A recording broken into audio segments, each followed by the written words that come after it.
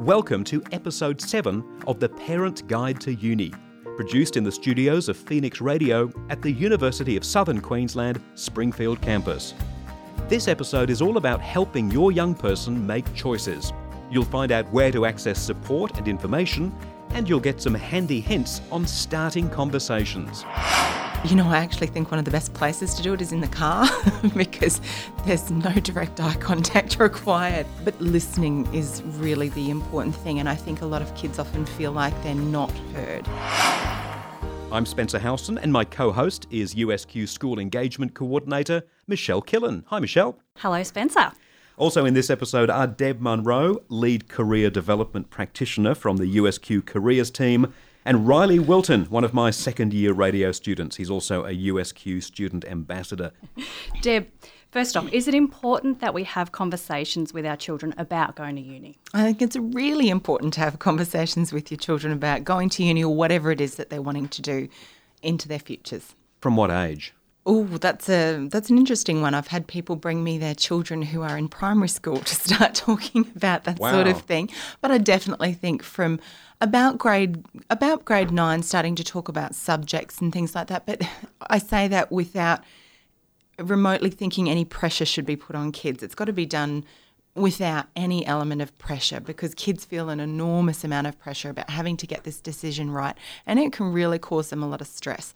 And often you won't see that. They'll keep that quite hidden away, that this fear of, oh, but I don't actually know what I want to do, and everybody's asking me what I want to do, and they can feel really very stressed about that. Before we get some tips on conversation starters from you, what about you, Riley, in terms of parents having those conversations with their kids while they're at high school? Is it something that you as a student want to do on your own, or do you welcome the parents' involvement in that? Well, it's always good to have someone else's opinion. Like from grade 9, I think mum and dad started to really ask me, what do you want to do with your life? And it was at that moment where I actually started thinking like, oh wow, I'm nearly finished school. What do I want to do after school? Do I want to take a gap year? What do I want to do? And I started thinking about what subjects I like doing at school, and then I started to think about what subjects I'm actually doing well at school and stay away from the ones I'm not doing well at, definitely. But yeah, it was definitely grade 11 where they started really asking me, what do you want to do?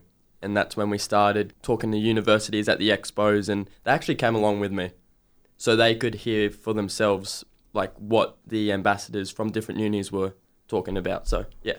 A lot of us, probably all of us, actually have these conversations start from a very young age, because it's your parents or your grandparents saying, what are you going to do when you grow up? That's actually the first time, and it's not necessarily a useful way to start the conversation, because you clam up, don't you, if that's asked of you. What are you going to do? What are you going to do? Every time you see grandma, what are you going to do when you leave school? It's like, just let me work that out for myself, grandma. What is a useful way to start those conversations, Dan?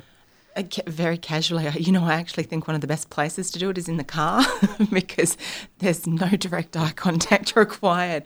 I think, again, it's one of those things where you don't want to put pressure on them, because a lot of those questions are already coming from other places and other people. It's just constant. And so it can't be done in a way that adds to that sort of pressure. So I actually think that just a casual conversation somewhere like in the car, or where you're travelling, or where it's a really nice relaxed sort of situation to say, have you given any thought to what you want to do after grade 12? But the really important thing to do is listen. It's not to be talking at kids. It's, a conversation. Listening is really the important thing. And I think a lot of kids often feel like they're not heard and that they're not being listened to. And I think that they need to feel comfortable in saying, I actually really don't know. I don't have any clue, because I've worked with a lot of young people who have felt they're failing or that they're wrong because everybody else knows what they want to do and I don't know what I want to do. And it's really distressing for them. So I think as parents, the more supportive that you can be and the more casual you can be in just bringing up the conversation. But it just can be something as simple as, so have you given any thought to this? And that's the beginning point. Deb, I heard Riley say before about subjects that he does well and focusing on those in school. Is that important? Because I know sometimes, people worry about, am I doing the right subjects to get into things that I want to do at uni? Absolutely. Look, there still is this idea very much that you've got to do certain subjects to be able to do certain things.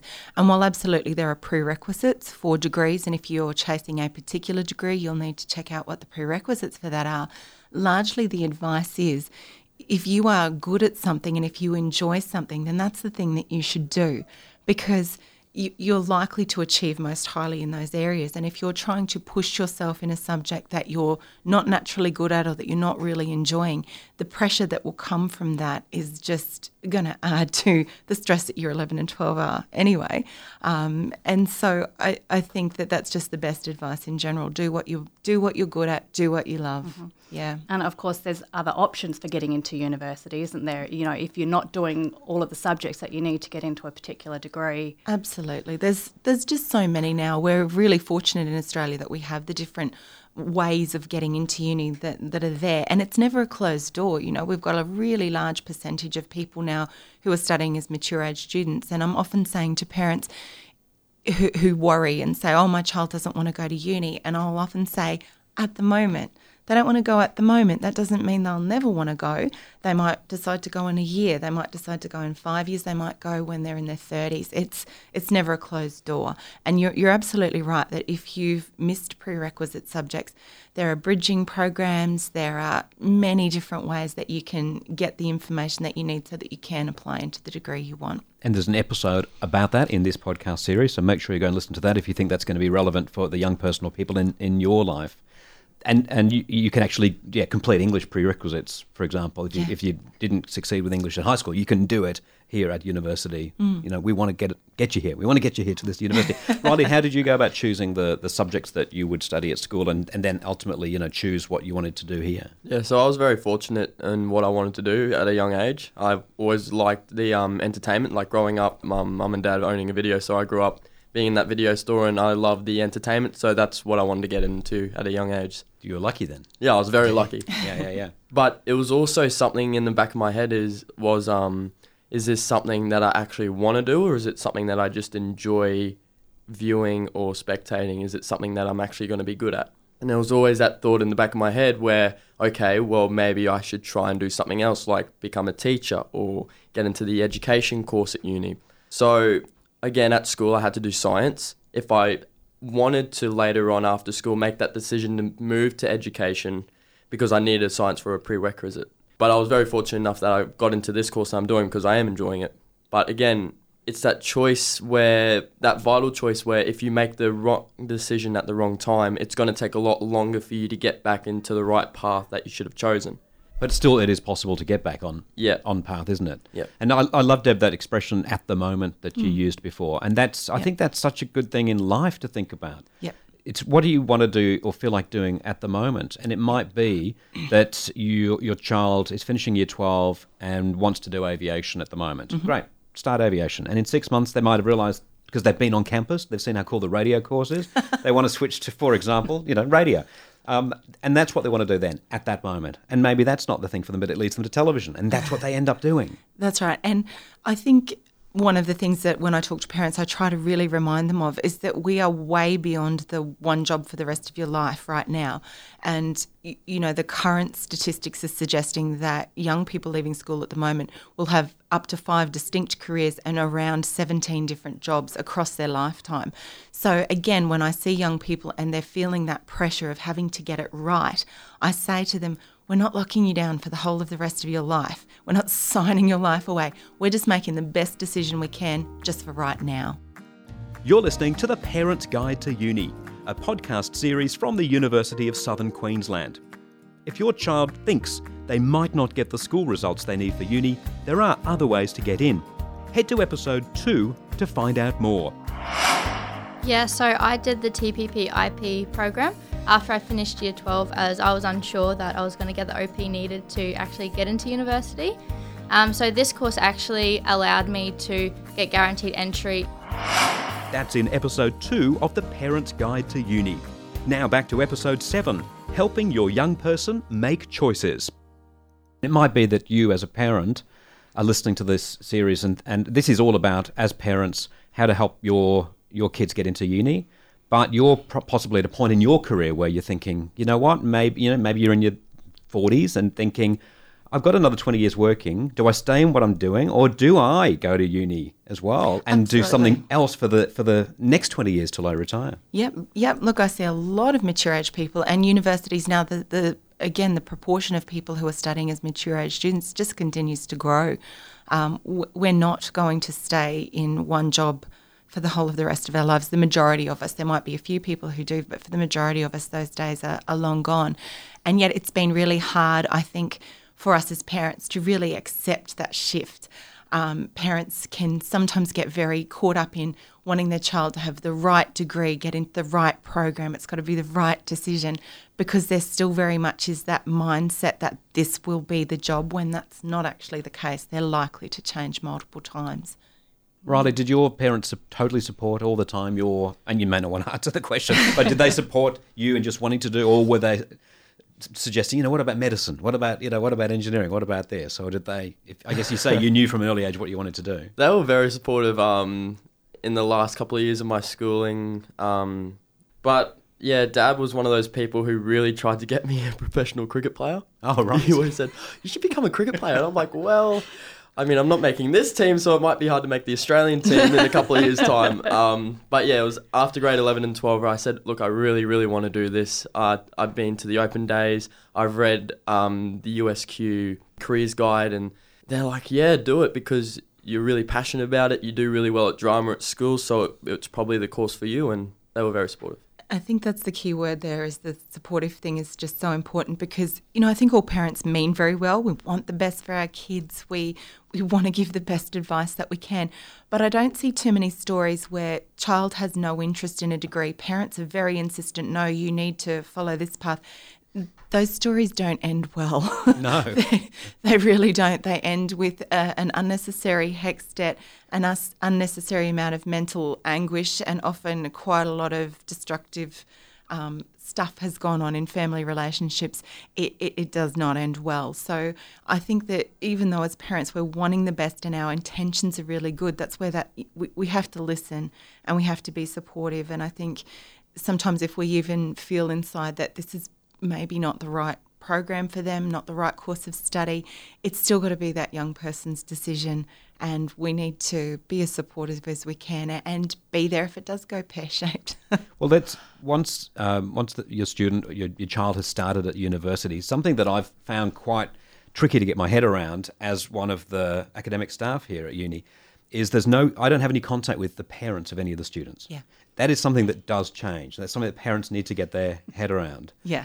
Riley, how did you find that? Because once you start here at uni, you are pretty much on your own, aren't you, in terms of the contact you have with the university? You still have the conversations with your parents at home. Oh, they still... But they're not getting emails from lecturers saying, just so you know, Riley didn't hand his assignment in. It's a complete shift, isn't it? Yeah. At uni, you're really pushed in the deep end because this is it. You're all by yourself and you're working on assignments by yourself. I mean, you can still ask your parents, but they have no idea because they haven't studied or won't study the course that you're doing at the moment. So, yeah. And do your parents log into, or somehow check what you have due? Do you have that sort of system going on, or they trust you? They trust me. Have you got printed your timetable that's sort of stuck on the fridge door so that your parents know where you're meant to be? Yeah. That sort of level of involvement stuff? Well, they're listening to me on radio. Whenever I'm on radio, they're listening to me. And so once a week they know you're okay and that you're at uni. That's good. Yeah. But it's also the fact that this is something I'm enjoying doing.